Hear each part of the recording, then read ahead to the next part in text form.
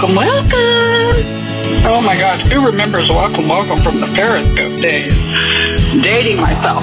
Hey, this is Allison Crow, and this is a road riff. And let me get my seatbelt and my earphones connected. Hold on. When I record these in my car, I like to wear my earbuds. And then that means I have to take out my cute earrings, because otherwise they go clank, clank, clank in your ears, and I don't realize it, because honestly, I don't listen to my episodes until actually, I don't listen to them. Elise does. She's like, what's that noise? All right, today's episode is going to be about, and I'm actually just going to process it here with y'all. Let me get a sip of water. It's Sunday morning, 8:23. As I record this, and I'm heading out to my horseback riding lessons. And as I was thinking about that this morning,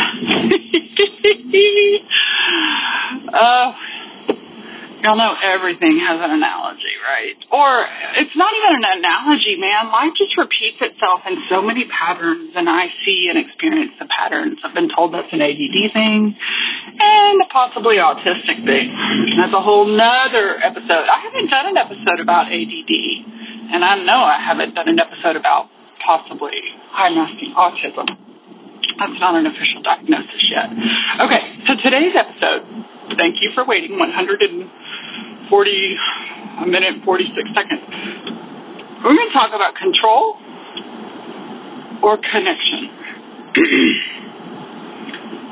And here's what this has to do with horses. So I signed up. I look for a very specific kind of horse barn when I decided that I wanted to do horseback lessons. And honestly, I really had wanted to go ride horses, and I wanted my husband to go with me, and he poo-pooed it. Oh, God bless him. And I was talking with my therapist. I was like, I just wanted to have something to do. I wanted to have a hobby that was just mine, that my friends weren't doing, that was something that my heart was interested in, and honestly, that the little girl in me was interested in. Because when I was little, I used to ride at summer camp. I did little kids summer camp barrel racing, so not hardcore barrel racing, but we did riding at Friday Mountain Camp in the hill country of Texas when I was a little girl for years. And then in junior high, in 7th and 8th grade, my best friend had lived in Seguin, Texas, or her family lived in Seguin, and they had a ranch, and we would go down there and, like feral little kids, ride horses. And at some point when, I don't know what age I was, my mom remembers, but at some point I was with my family, and we were visiting some family friends in Elgin, Texas, and there were some dudes out there practicing for a rodeo, and they let me ride a horse, except for they were leading me on the horse. They had the reins, and I was able to sit on it, and I convinced them to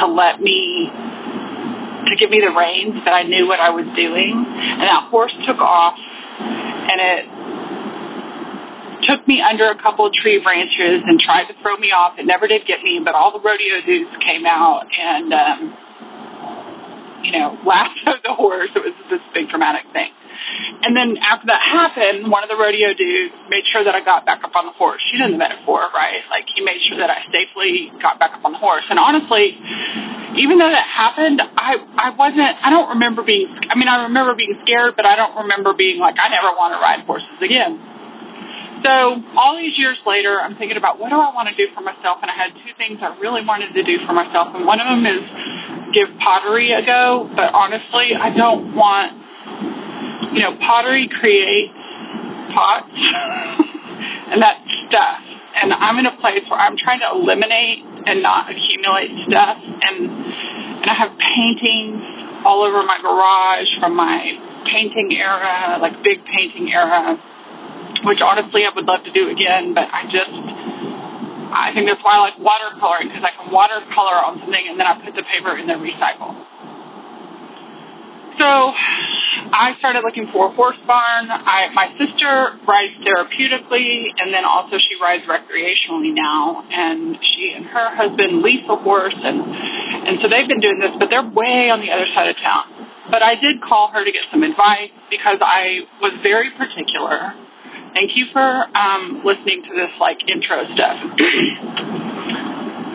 I was very particular about wanting a facility, a barn, a trainer that got the heart coherence between a horse and a human.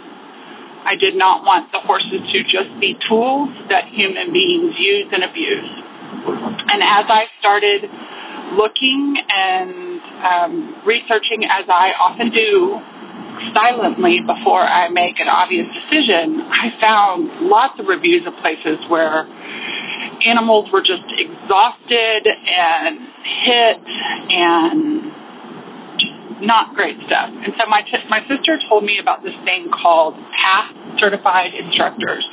And a PATH Certified Instructor is, I can't remember what the P is, sorry, but it's therapeutic horse riding. And so they have a certain training. And so I asked her, she asked her trainer, and her trainer said, this is who I would be working with if I lived on that side of town. And the only reason I don't work with her is because I live way too far away. And so they pointed me to this facility that I now go to, that in a whole other note is actually closing down. It's a nonprofit. But I have this amazing instructor named Jeremy. And Jeremy is a horsewoman. And she is the trainer at this nonprofit, and she's PATH certified. So she is my riding instructor. She does therapeutic work with veterans. The program I'm in is called Life is Stressful, Ride a Horse. And then they also had a horsemanship class. And so I took the horsemanship. And horsemanship is actually a term. It's not about riding, but it's about understanding the horse, about understanding the composition of horse. Do they walk straight? It's about linking up with horses. It's about getting, learning. I don't know. It's about a lot of things. They're about learning the parts of the horse, detailed parts of the horse. It's about learning their personalities. It's a 6-week class. And so I took it separate from my riding classes. Okay.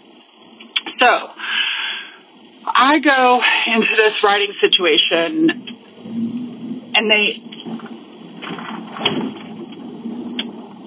they ask,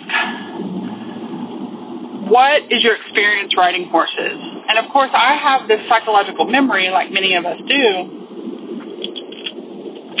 I have this psychological memory of being a little girl who rode horses so well. But I told them, I said, listen, I want you to treat me as brand new, because I'm essentially brand new. Because I was unmonitored as a child riding horses. I have time on a horse, but I have no idea. I was too young. I said, the one thing I don't have is a fear around the horses. I'm comfortable in my body, and I'm comfortable around, I'm not intimidated by the size of the horses. I'm very comfortable with them. And so other than that, I don't have the anxiety that someone might have being around horses, but everything else, let's go that I'm brand new, which is honestly what I wanted. And I had no clue how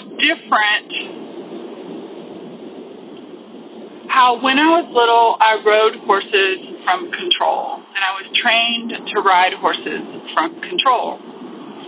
I've spoken about this recently in coaching. Much of the coaching and the coaching industry that I have been a part of and participated in, has been about control. Marketing has been about control. Finding somebody's blind spots and kicking their ass is about control. In my own personal life, managing anxiety and depression and, all these other things are about control. Excuse my throat clearing. It just is what it is, friends. So so I began to take these lessons, and the first, I don't know how many lessons I've been through now, four maybe, of actual horse riding lessons, different than the horsemanship. But on about the fourth lesson, I asked my instructor, she's giving me some instructions. I'm warming up with my horse. You know, what I noticed that she's teaching me is, you know, so I feel silly telling y'all this because I wish you could see me do it. You know, so let's say you want the horse to go right. You look in the direction you want the horse to go, but you also tilt your head. And then there's also some muscle movements that you do in your body. Okay, so I'm going to go ahead and give you the specifics. At one point, she was telling me, squeeze your calves, right? Like, squeeze your calves. When you want the horse to go faster, when you want it to trot, you squeeze the calves. And, you know, before this, you tighten everything up, and you tell the horse to go. And so it's actually not done. You know, you don't kick the horse with your spurs on the belly. You squeeze your calves. And so I go through, you know, a couple of lessons of this. And then the last time I was like, Journey, let me ask you a question. So this is also new for me, because in the past, the good little unmasked girl or the good little masked girl would just never ask the question if something didn't make sense. I would just say, well, I must be doing it wrong. That's key. That's huge.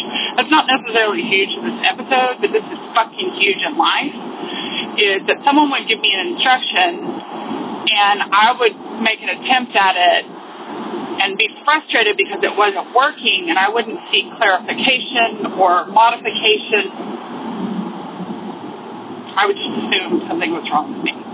So I'm beginning, so the thing I did right, and I both feel, I don't know, I have a big smile on my face, that's all I know to say, is that I told him I want to, you know, my goals for taking this class are a couple things. I just want to be with the horses. I know that it does something with my body. I've taken my clients to do equus work with equus coaches. Equus coaches are coaches that work with horses with your clients. And I said I also have a dream of barrel racing. Not necessarily competitively, but like recreational barrel racing. And I feel so silly, like I almost want to cry. I want to cry because I want to give myself permission to have that dream without like it being super drive. It's kind of wouldn't it be nice? Wouldn't it be fun if I were getting in my truck with a trailer and going to do some fun barrel racing thing? And listen, I don't know what I don't know about the barrel racing and horsing community, okay? I'm going off my childhood joys and trying to recapture some of those. Oh my God, I'm going to cry. And so last weekend, I noticed, actually the last 2 weekends, I've gotten some fundamentals down in both horsemanship and riding. And I noticed that she doesn't say anything about barrel racing. But after I've learned to trot or canter, I don't know that we full on canter, but after I've learned to kind of speed up and trot a little bit, I noticed that Journey gives me instructions that are very loosely, without barrels, in the direction of, you know, of the pattern of barrel racing. And I'm supposed to do it at this higher speed, which for me is still very slow. And so I go the first time, and then when I'm done, I stop the horse. And it's so funny because the way you stop the horse is you release your butt cheek muscles and you breathe out, and you say, whoa. You don't have to pull on the reins, which is hilarious because if you've ever spent any time around me personally, I move breath through my body out loud often, all the time. My husband used to ask, like, what are you doing? And I'm like, I'm just moving energy, right? So when I feel myself tension, I will take intentional breaths out loud. And, you know, it just sounds like I'm making weird breath noises. Well, when you do that on a horse, it actually stops So I'm having to be intentional about that. So I go this little loop. I'm doing my best to squeeze my calves. And when I stopped, I said, let me ask you a question, Journey. You said squeeze your calves. And I said, I just don't have, I'm either doing it wrong or I don't have enough, I don't have enough muscle tone, I don't have enough physical tone ability to squeeze my calves. And Journey comes up and puts her hand behind my calves and says, squeeze your calf. So I squeezed my calf. She goes, that's fine. And I was like, well, why isn't it working on the horse? Well, I was trying to keep my calves as they're around the horse. I was trying to keep them squeezed. Like I was maintaining the tension. And bless her sweetheart, she was not humiliating at all. She's so patient, so compassionate. And she's just so damn experienced. She does not, at least outwardly, get ruffled by any of my whatever it is I have. And she's like, no, you just have to squeeze it once. Like, I don't have to hold that pose. I just it's like giving a command. She didn't use that word. I was like, oh, so the squeezing of the calves is not the position I hold in my body. It's just the command. It's the connection command I give the horse. She said, yes. And so then I did it again. And it worked. And it required so much less energy. And I know I'm crying. I just am tender and sensitive all the time. I'm sure look at me. I'm wanting to blame it on hormones. Part of it is hormones, and part of it just is being human and regulating. Crying is actually self-regulating. Hello. But no one taught us that. We were taught to be ashamed of it. And it worked. And, of course, that was the very end of my lesson. And so I'm so excited today to go.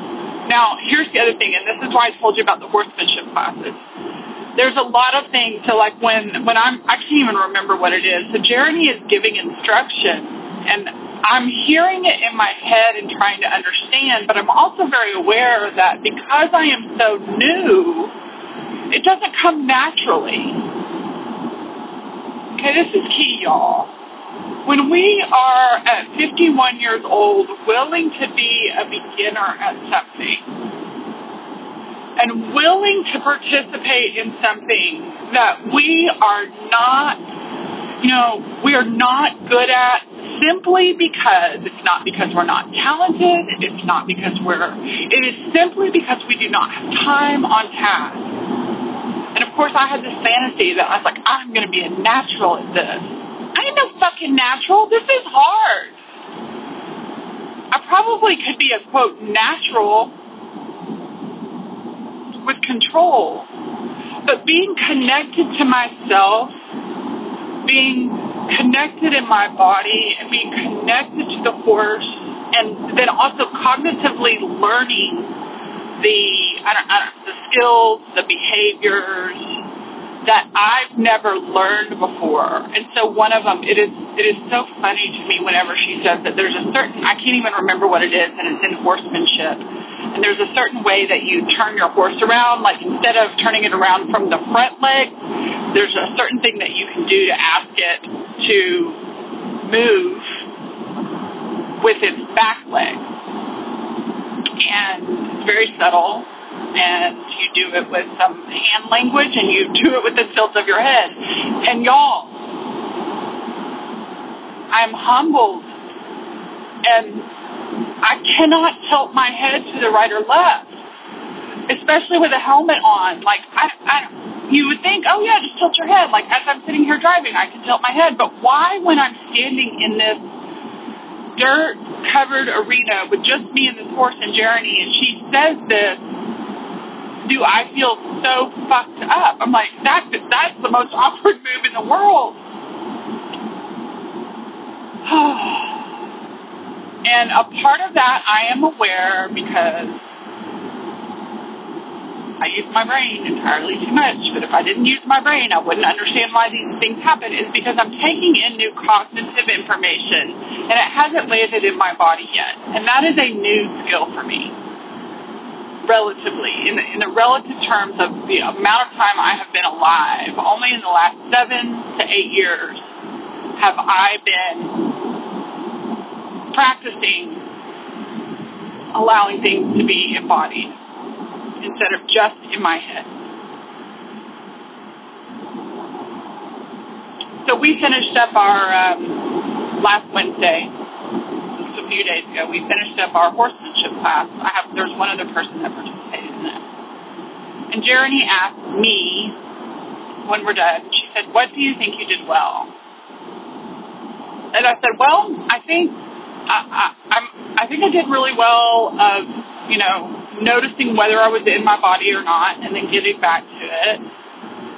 And I think I did really well. This is a new skill for me, and I told her about when you say something and I don't understand and you're giving me an instruction, if I don't completely comprehend what you're asking of me, I actually open my mouth and ask for clarification without shame.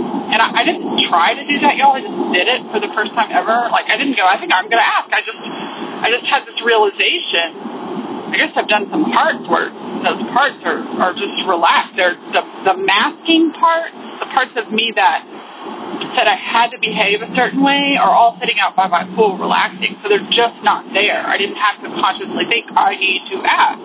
And so, I said, this is a new skill for me. I know you don't know me, but in the past I would have just been frustrated and internalized my wrongness.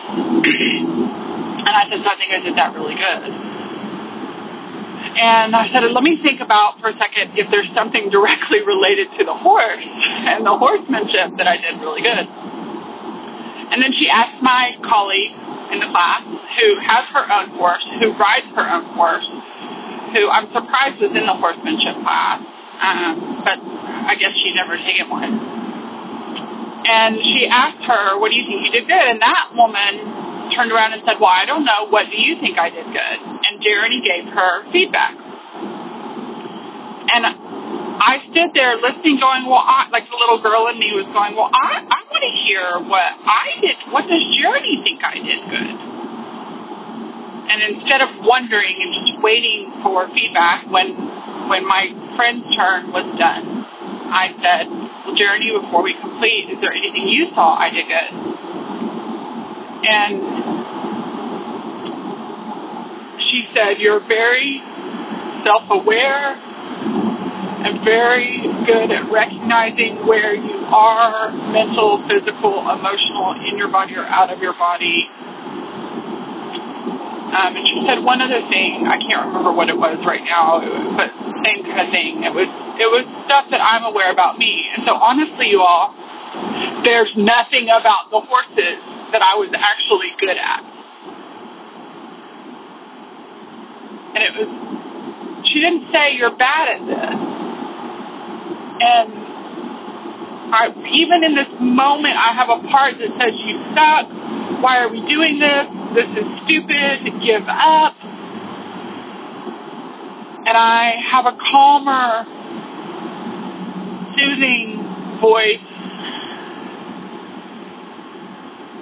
that first drops me into my body. There's no words with it, but it's just like, I'm here for you. I get why you think that. And then there does come a little verbal soothing that says, sweetheart, you're new. I just want to remind you, these are new skills. You're not supposed to be good yet. You're expecting something so different. And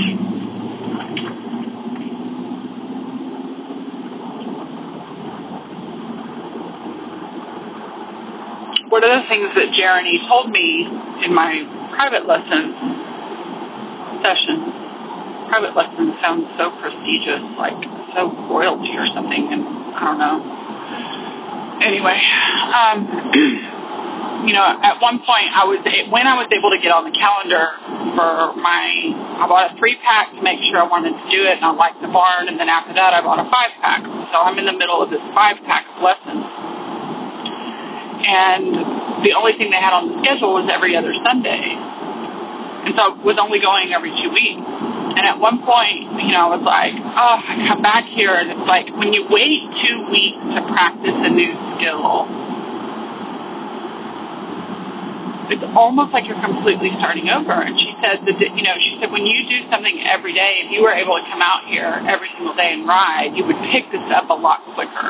And that was a big insight, right? And I've spoken with my clients ad nauseum about the boredom of time on task.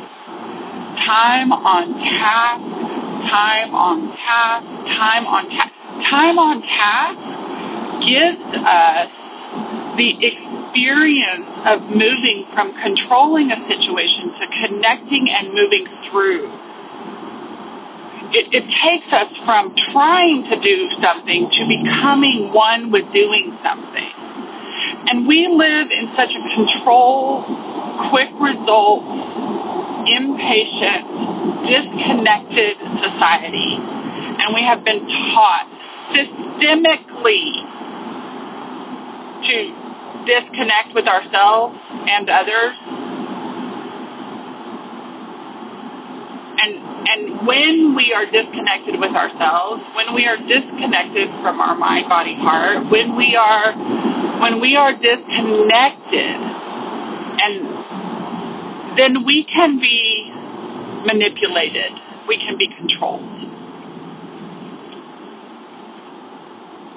And we can exhaust ourselves trying to get the thing that we want to do, be, or feel, etc. And there is great power, and I'm not talking like power over, but there is great personal power in experiencing and being skilled at. And when I say connection, the word is not enough the language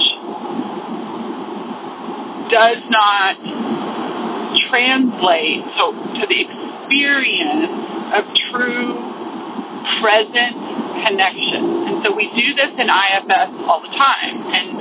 And this is really powerful. And this is actually something that when I work with clients and they are new to parts work, my clients are really smart people. They are strategic. They are cognitive. They are, genius in their head. High achievers, overfunctioners, people pleasers. They are really good at doing things. And even those of us who study being, we have a long way to go in we can get the intellectual concept of being, but the real there's not a word for it, the real experiential being. And being is not just how you sit on a meditation pillow. It's a way that you move connected, self-connected through the world. There's an awareness and a groundedness without striving. It's very different from the hyper-vigilant awareness, right? Like I definitely move through the world with hyper-vigilant awareness. But when we're in a state of connected, self-connected, there's just so much more room for flow. Okay, let me gather my thoughts. I also need to just check in on the road where I am. I haven't been using my GPS to wind through these hill country roads. Sometimes I just drove past Balcones Canyonlands Park, a national park in the hill country here. When I say park, I don't mean seesaws and swings. I mean, it's just like a reserve. And the Texas Hill Country is so ugly and beautiful in the same way. We don't have tall trees, but these rolling. If you are not from Central Texas and you get a chance, just to see. I've tried to take pictures, but it just doesn't do it justice. But if you Google search images of Texas Hill Country, and just see some of these rolling hills.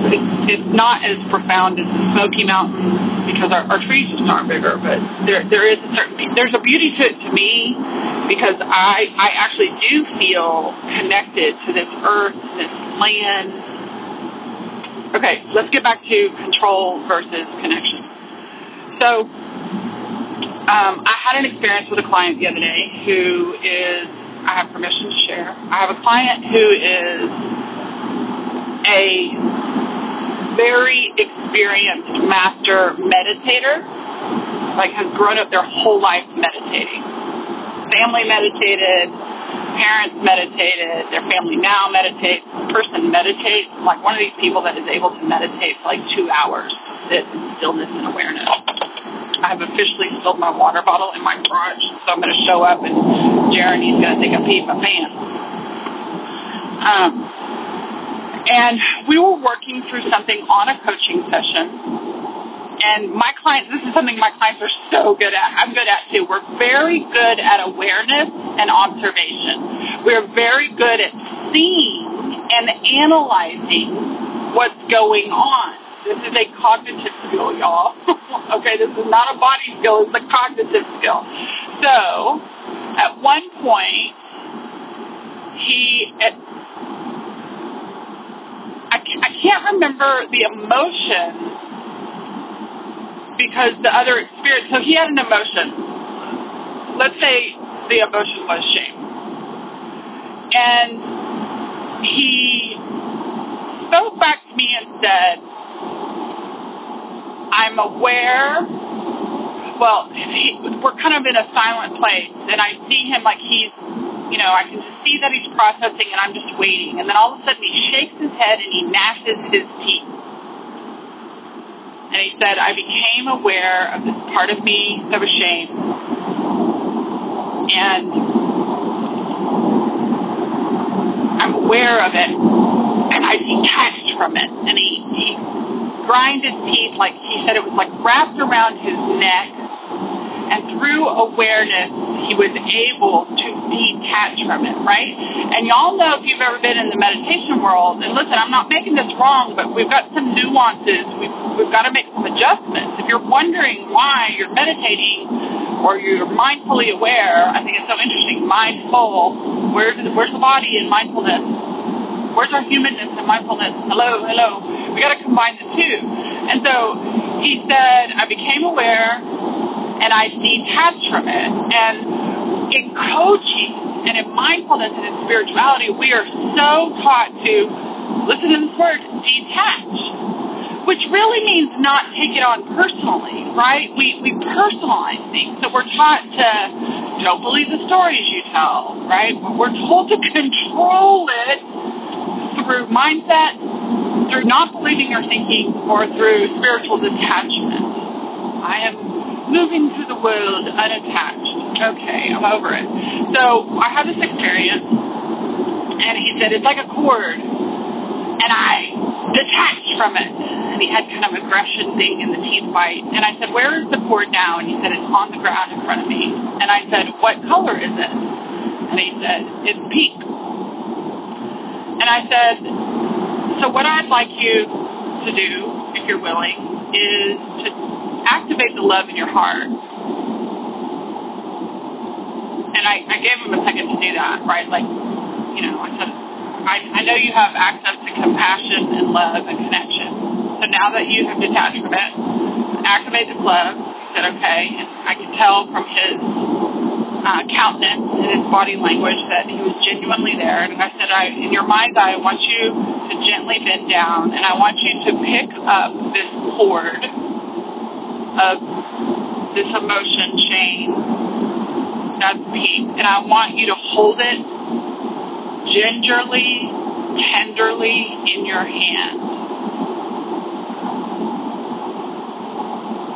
And just connect to it. Be present for it. And this, my friends, is the difference between control and connection. And we're doing like my client did. We are feeling control because we've been taught to control things that we cannot control. And so the only thing we need to know to do is disconnect from it. And that doesn't create lasting change. It creates temporary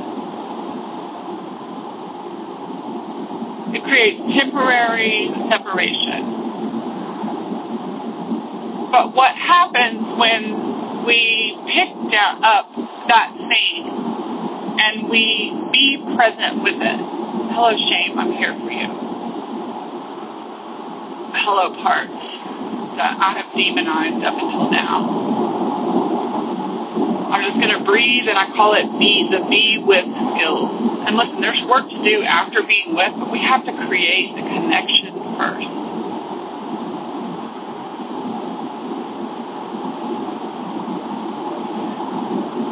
When I very first started, the very first day, and one of the things we do every session, horsemanship or lessons, is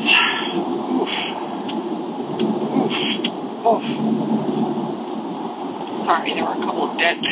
This is so Texas. There were a couple of dead wild hogs in the road and a bunch of buzzards. So one of the things we do is we groom the horses, and that's a very somatic experience, and it's very nervous system regulating. And we kind of, as we're grooming, it's a great place to just let everything go and get in attunement with your own heart and with the horse's heart, etc.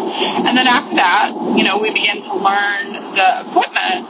And so the very first day she sent me in, my horse's name is Annie, and she said, you can go in, and Annie has she has a little thing with her name on it, and her halter is on that. And so I go, and I'm like looking for a halter, but I don't see a bit, what's called a bit. And in horses, when I was little growing up, and I rode Western. My sister rides English, but I ride Western on purpose. And what we had, the halter is the thing that goes over the face, but there is a metal bit that goes in the mouth. Think about this for a second. There's a metal bit that goes in the mouth, and the reins, right, your, quote, steering mechanism is attached to that metal bit in the mouth. And so when I was growing up, such a metaphor, when I was growing up, the way you controlled the horse was by kicking its belly to go, and you steered with the reins that were attached to the metal bit in their mouth. So you controlled the direction of the horse.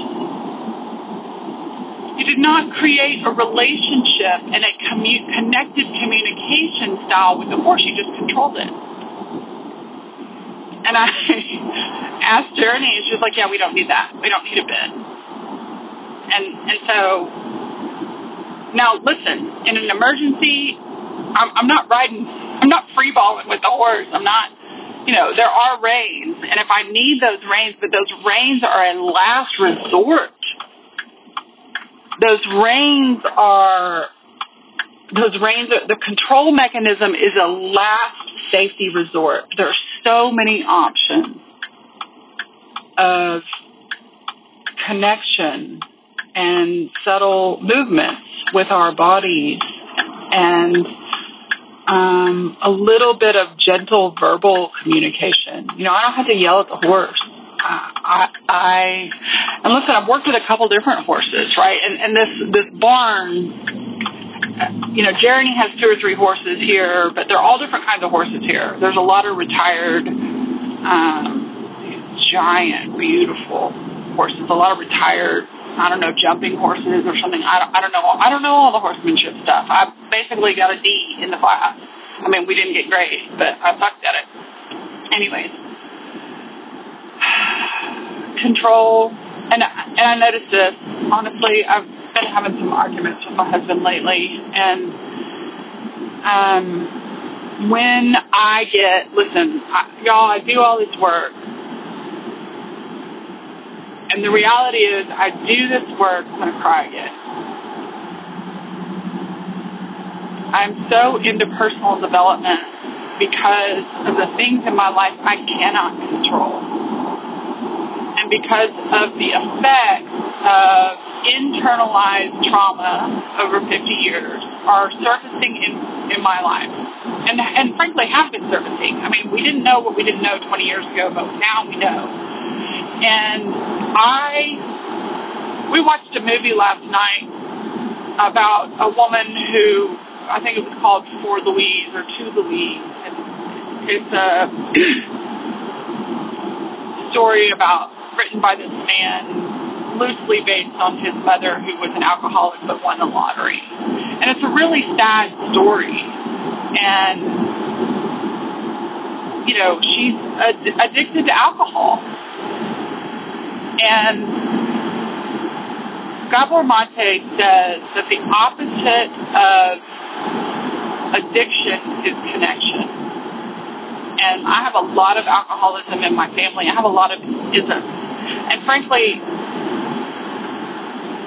whether it's a disease, you know, it doesn't matter if it's a disease or not to me right now. But I can't, whether it's a disease or not, the healing is through connection. It's not through just the control of abstinence. And for most of my personal development career, listen, my career in personal development has been 20 years. My interest in personal development began in high school. And then after college, I found personal development books in the bookstore. And actually before that, I think I had Christian personal development books that I was into. But they were more, but I realized this was the tool that I used to try to control the pain in my life for so many years. And I have really outdated and unuseful muscle memory to deal with pain. And like my clients, the coping mechanisms we use to deal with pain are socially fucking acceptable. And I look at Louise, and everybody in Louise's life, this woman who's addicted, they know that Louise is addicted to alcohol, and that is a problem. And everybody's looking at the alcohol, and nobody's seeing that the alcohol is a coping device for pain, and nobody's treating the pain. Nobody is connecting with the pain. And maybe it's because we didn't know. Maybe it's because we were taught to put the bit in the mouth and pull the fucking reins of that pain.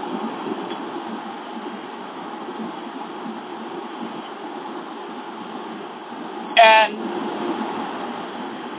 every once in a while, someone in my life, whether they're close to me or far away, just looks at me and like, this personal growth stuff you're in is just weird. You're so weird. You think too much. You're in it. And any of y'all who, already struggle with mental health, many of you know that I struggle with depression and anxiety for most of my life, and then I got treated for ADD, and the depression definitely went away. And anxiety, we're working on it, but it's definitely a lot better. Interesting.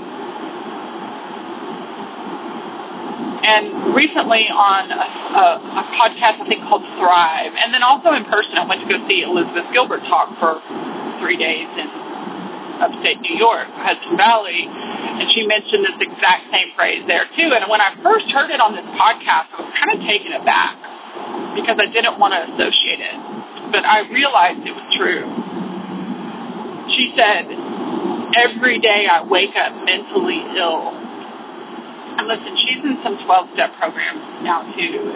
I think 12-step programs can be really helpful, but there's some things about them that don't align for me personally. My experience with 12-step programs, and I have family members that have been active members for years and years and years is there's a lot of elements of the things I used to be a part of like control. You know, they say surrender, but even to make yourself surrender, to make yourself every single day admit that we are powerless is a control thing. It's not a connection thing. To me, this is just me, my interpretation. If yours is different, that's fan-fucking-tastic. But Liz Gilbert said, every single day I wake up mentally ill, and I spend the first 3 hours of my day, and I don't remember what word she used, but my translation into my own life is nurturing habits or nurturing practices. I do these things for the first 3 hours of my day. I spend my quiet time. I get in nature. I move my body. I drink my vitamins. I do my parts work. And I don't remember all the things that Liz Gilbert says were hers. And I'm going to make an out loud verbal note for Elise, my podcast producer. Elise, could you search for the podcast? It's called Thrive. And there's an episode within the last couple of months with Liz Gilbert on it. And if you could link that podcast in the show notes, that would be great for my people so they can actually hear Liz talk about it. I think it's also interesting that the guy that opened, I think it's Thrive Market, said in the first few years of opening this business, he was not fucking thriving. Or, y'all, in the personal wellness field, and in the mental health field, and in the personal development field, we're still sick. We're still hurting because we haven't learned the skills of connection. I haven't learned this. I have learned, and I am learning, and I'm committed to learning and teaching the skills of connection without dismissing the cognitive stuff. I think I have some methods, and I have my own personal way of honoring your thinking parts and your observing parts and your need to understand. But Liz Gilbert talks about these things that she has to do every single day, and if she doesn't do these things, these practices, she succumbs to her mental illness. And at first I was like, yeah, I get that, but mine's not mental illness. And I don't know, I can't remember what her definition of mental illness is. But I would say the same thing is the opposite of addiction, the opposite of mental illness, the opposite of forgetting who we are. You know, for years I've been saying, remember who you are. And I have said, right, those of you who've worked with me, and if you were ever in Solis, you've heard me say, or maybe you've seen it on my social feeds, I have said we wake up every day forgetting. And our job is to do the things that help us remember. And here's Liz Gilbert talking about it, but she's talking about it in a much, hit you in the face. This is not just a feel-good thing. She's, willing to admit every single day I wake up co-fucking-dependent. And if I am not intentional, right? So she's also saying every day I wake up forgetting. And Allison Crow says if I am not intentional and in doing my practices that help me remember, that help me be self, capital SELF, as in my sacred self, the highest, wisest version of me that is available for all of my parts. If I do not intentionally cultivate that remembering, then I succumb to my pain, my mental illness, the effects of trauma. And listen, I don't think any of us, I know everybody thinks trauma is a buzzword. Trauma ain't a buzzword, y'all. We all fucking got it. And if nothing happened to you, quote, happened to you, life happened to you, you live in the system. If you live in America, especially, I can't speak for other countries, I'm sure they have their own systems of capitalism and patriarchy. There is the trauma. If I chop off your arm or you're in a motorcycle accident, that is a traumatic injury. But trauma can also happen systemically over time. And for many of us, we don't have, I used to always say, I don't have the kind of trauma that's in an after-school special. Right, when I was little, I saw after-school specials. And actually I do have some of that. I had disassociated from it. But many of us have internalized ideas and systemic pressure inside that have been extremely harmful and hurtful and disconnecting and disempowering. And so like Liz Gilbert, honestly, I was telling my husband, I said, I wake up every single day and I wish I could just relax. Because sometimes he's like, man, you just try too hard. I wrote about this in my book. And I said, you're right, I do try too hard because I have to. I don't know the luxury. I don't try too hard because I don't feel worthy. I can see in the past where I probably tried too hard to be connected. But now that I've deconstructed some of that and have a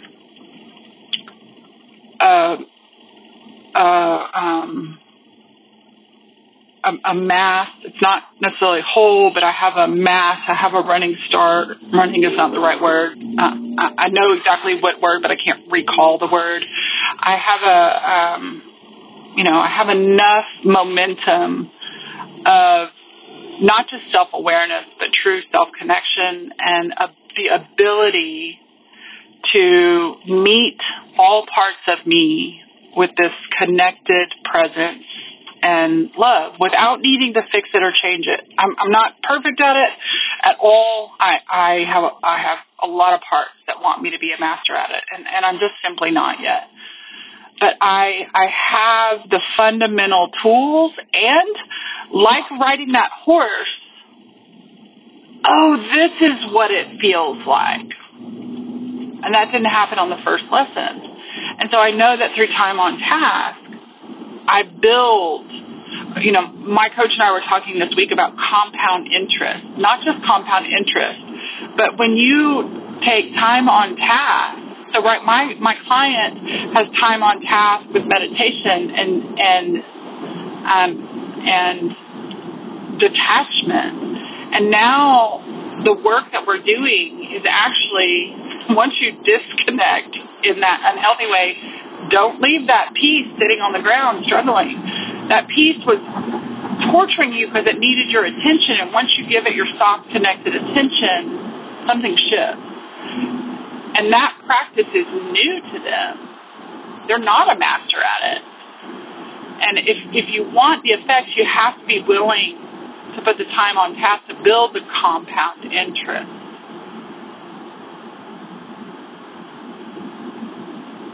So we've all been taught, and I mean, y'all, I could talk for the next 2 hours on the extrapolation of this metaphor of control or connection.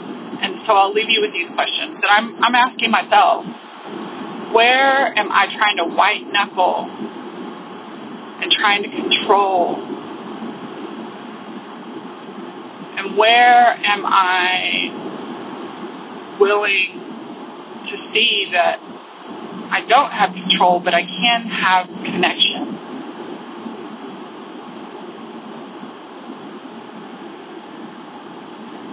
And some days are easier than others. I told my sister yesterday, I just had one of the worst mornings I've had in 10 years.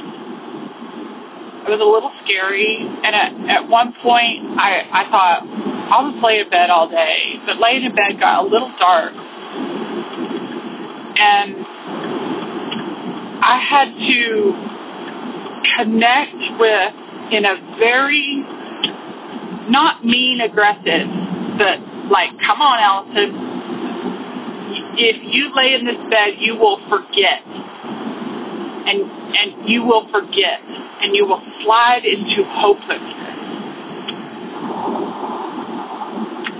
And, this phrase we use, I made myself get out of bed, that could not have been absolutely more true. It is not the same for me yesterday. Today was a different day, but yesterday I made myself get out of bed. I made myself put on my walking shoes that have orthotics so my back would be supported. I made myself take the dog for a walk. I made myself stretch my hips. I made myself take my medicines and my vitamins at the appropriate time. I made myself get dressed. I made myself put makeup on. I made myself have green juice. I made myself put calming music in my ears. I made myself listen and watch something on YouTube that I knew would help me regulate my nervous system. It was actually informational, right? So it's funny, it's like not all just Zen, but I was watching something, and as I was watching it, my system likes to have information sometimes. Information helps my body, like, oh, and I remember going, oh, that makes sense, and feeling my body drop in. It wasn't just an intellectual sense. My body opened up to the reality of it. And by midday, I was okay. But yesterday was one of those mornings that I imagine Liz Gilbert talked about. I wake up every day mentally ill, and I have to make myself do these things. And it's not a punishment. It is, I think we've all had an experience where like, oh, if I eat this food, I have a reaction to it, right? And so there's an element of awareness and implementation and an intentional control, not an effortful control, right? Of self-discipline. I don't want to have more days like I had yesterday. I don't want you to have more days like that. And I also don't want us to surrender in a different direction like Louise, right? And I don't think that you and I listening are going to end up, like, we're not going to be drinking 5/5 of vodka, one right after the other. I don't know. I mean, I guess it could happen to anybody. But we're trying to control the pain instead of learning the skills to connect with pain. And when I say learning with skills, I am in no way trying to diminutize your intelligence. This is one of those things that we didn't know until we didn't know. And the psychologists and the degree people and the institution of psychology and mental health and even medical health did not know.